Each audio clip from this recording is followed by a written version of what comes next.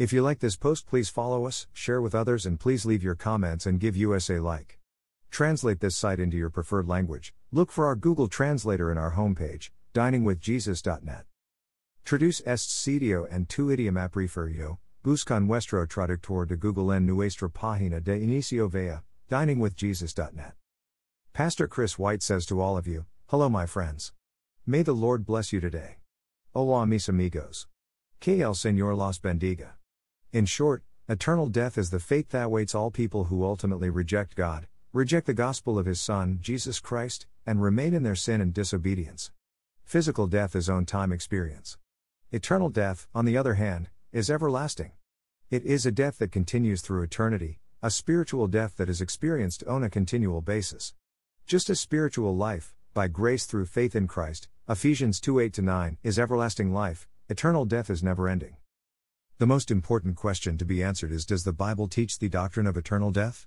If the Bible doesn't teach eternal death, then we can pack up and go home because there is no further debate on the issue. God's Word, the Bible, is the infallible rule of faith and practice, and as such we must believe and teach only what it clearly teaches, and the Bible clearly teaches the doctrine of eternal death. We can point to several passages that explicitly state this, but for our purposes, only 3 will be needed, 1 from the Old Testament and 2 from the New. And many of those who sleep in the dust of the earth shall awake, some to everlasting life, and some to shame and everlasting contempt. Daniel 12:2 ESV.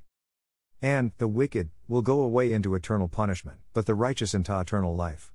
Matthew 25:46 ESV.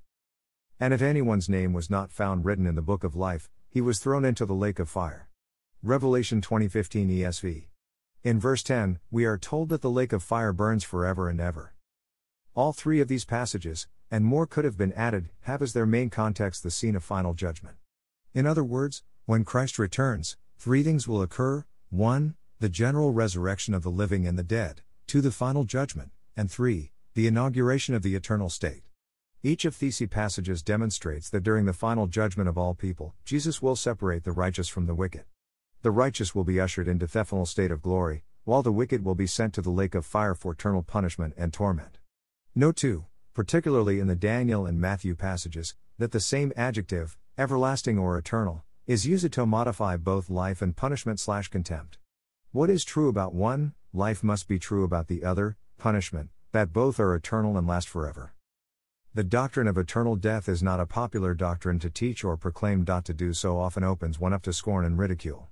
However, we must not let that detract us from what the Bible so clearly teaches, namely, that due to our being born in sin and trespasses, we are under the just condemnation of God for our sin. If we do not embrace the saving message of Jesus Christ, we will perish in our sin and trespasses and be under God's just judgment for our sin, eternal death. This is a sobering doctrine and requires the utmost care and compassion in its presentation. Thank you to Got Questions Ministries.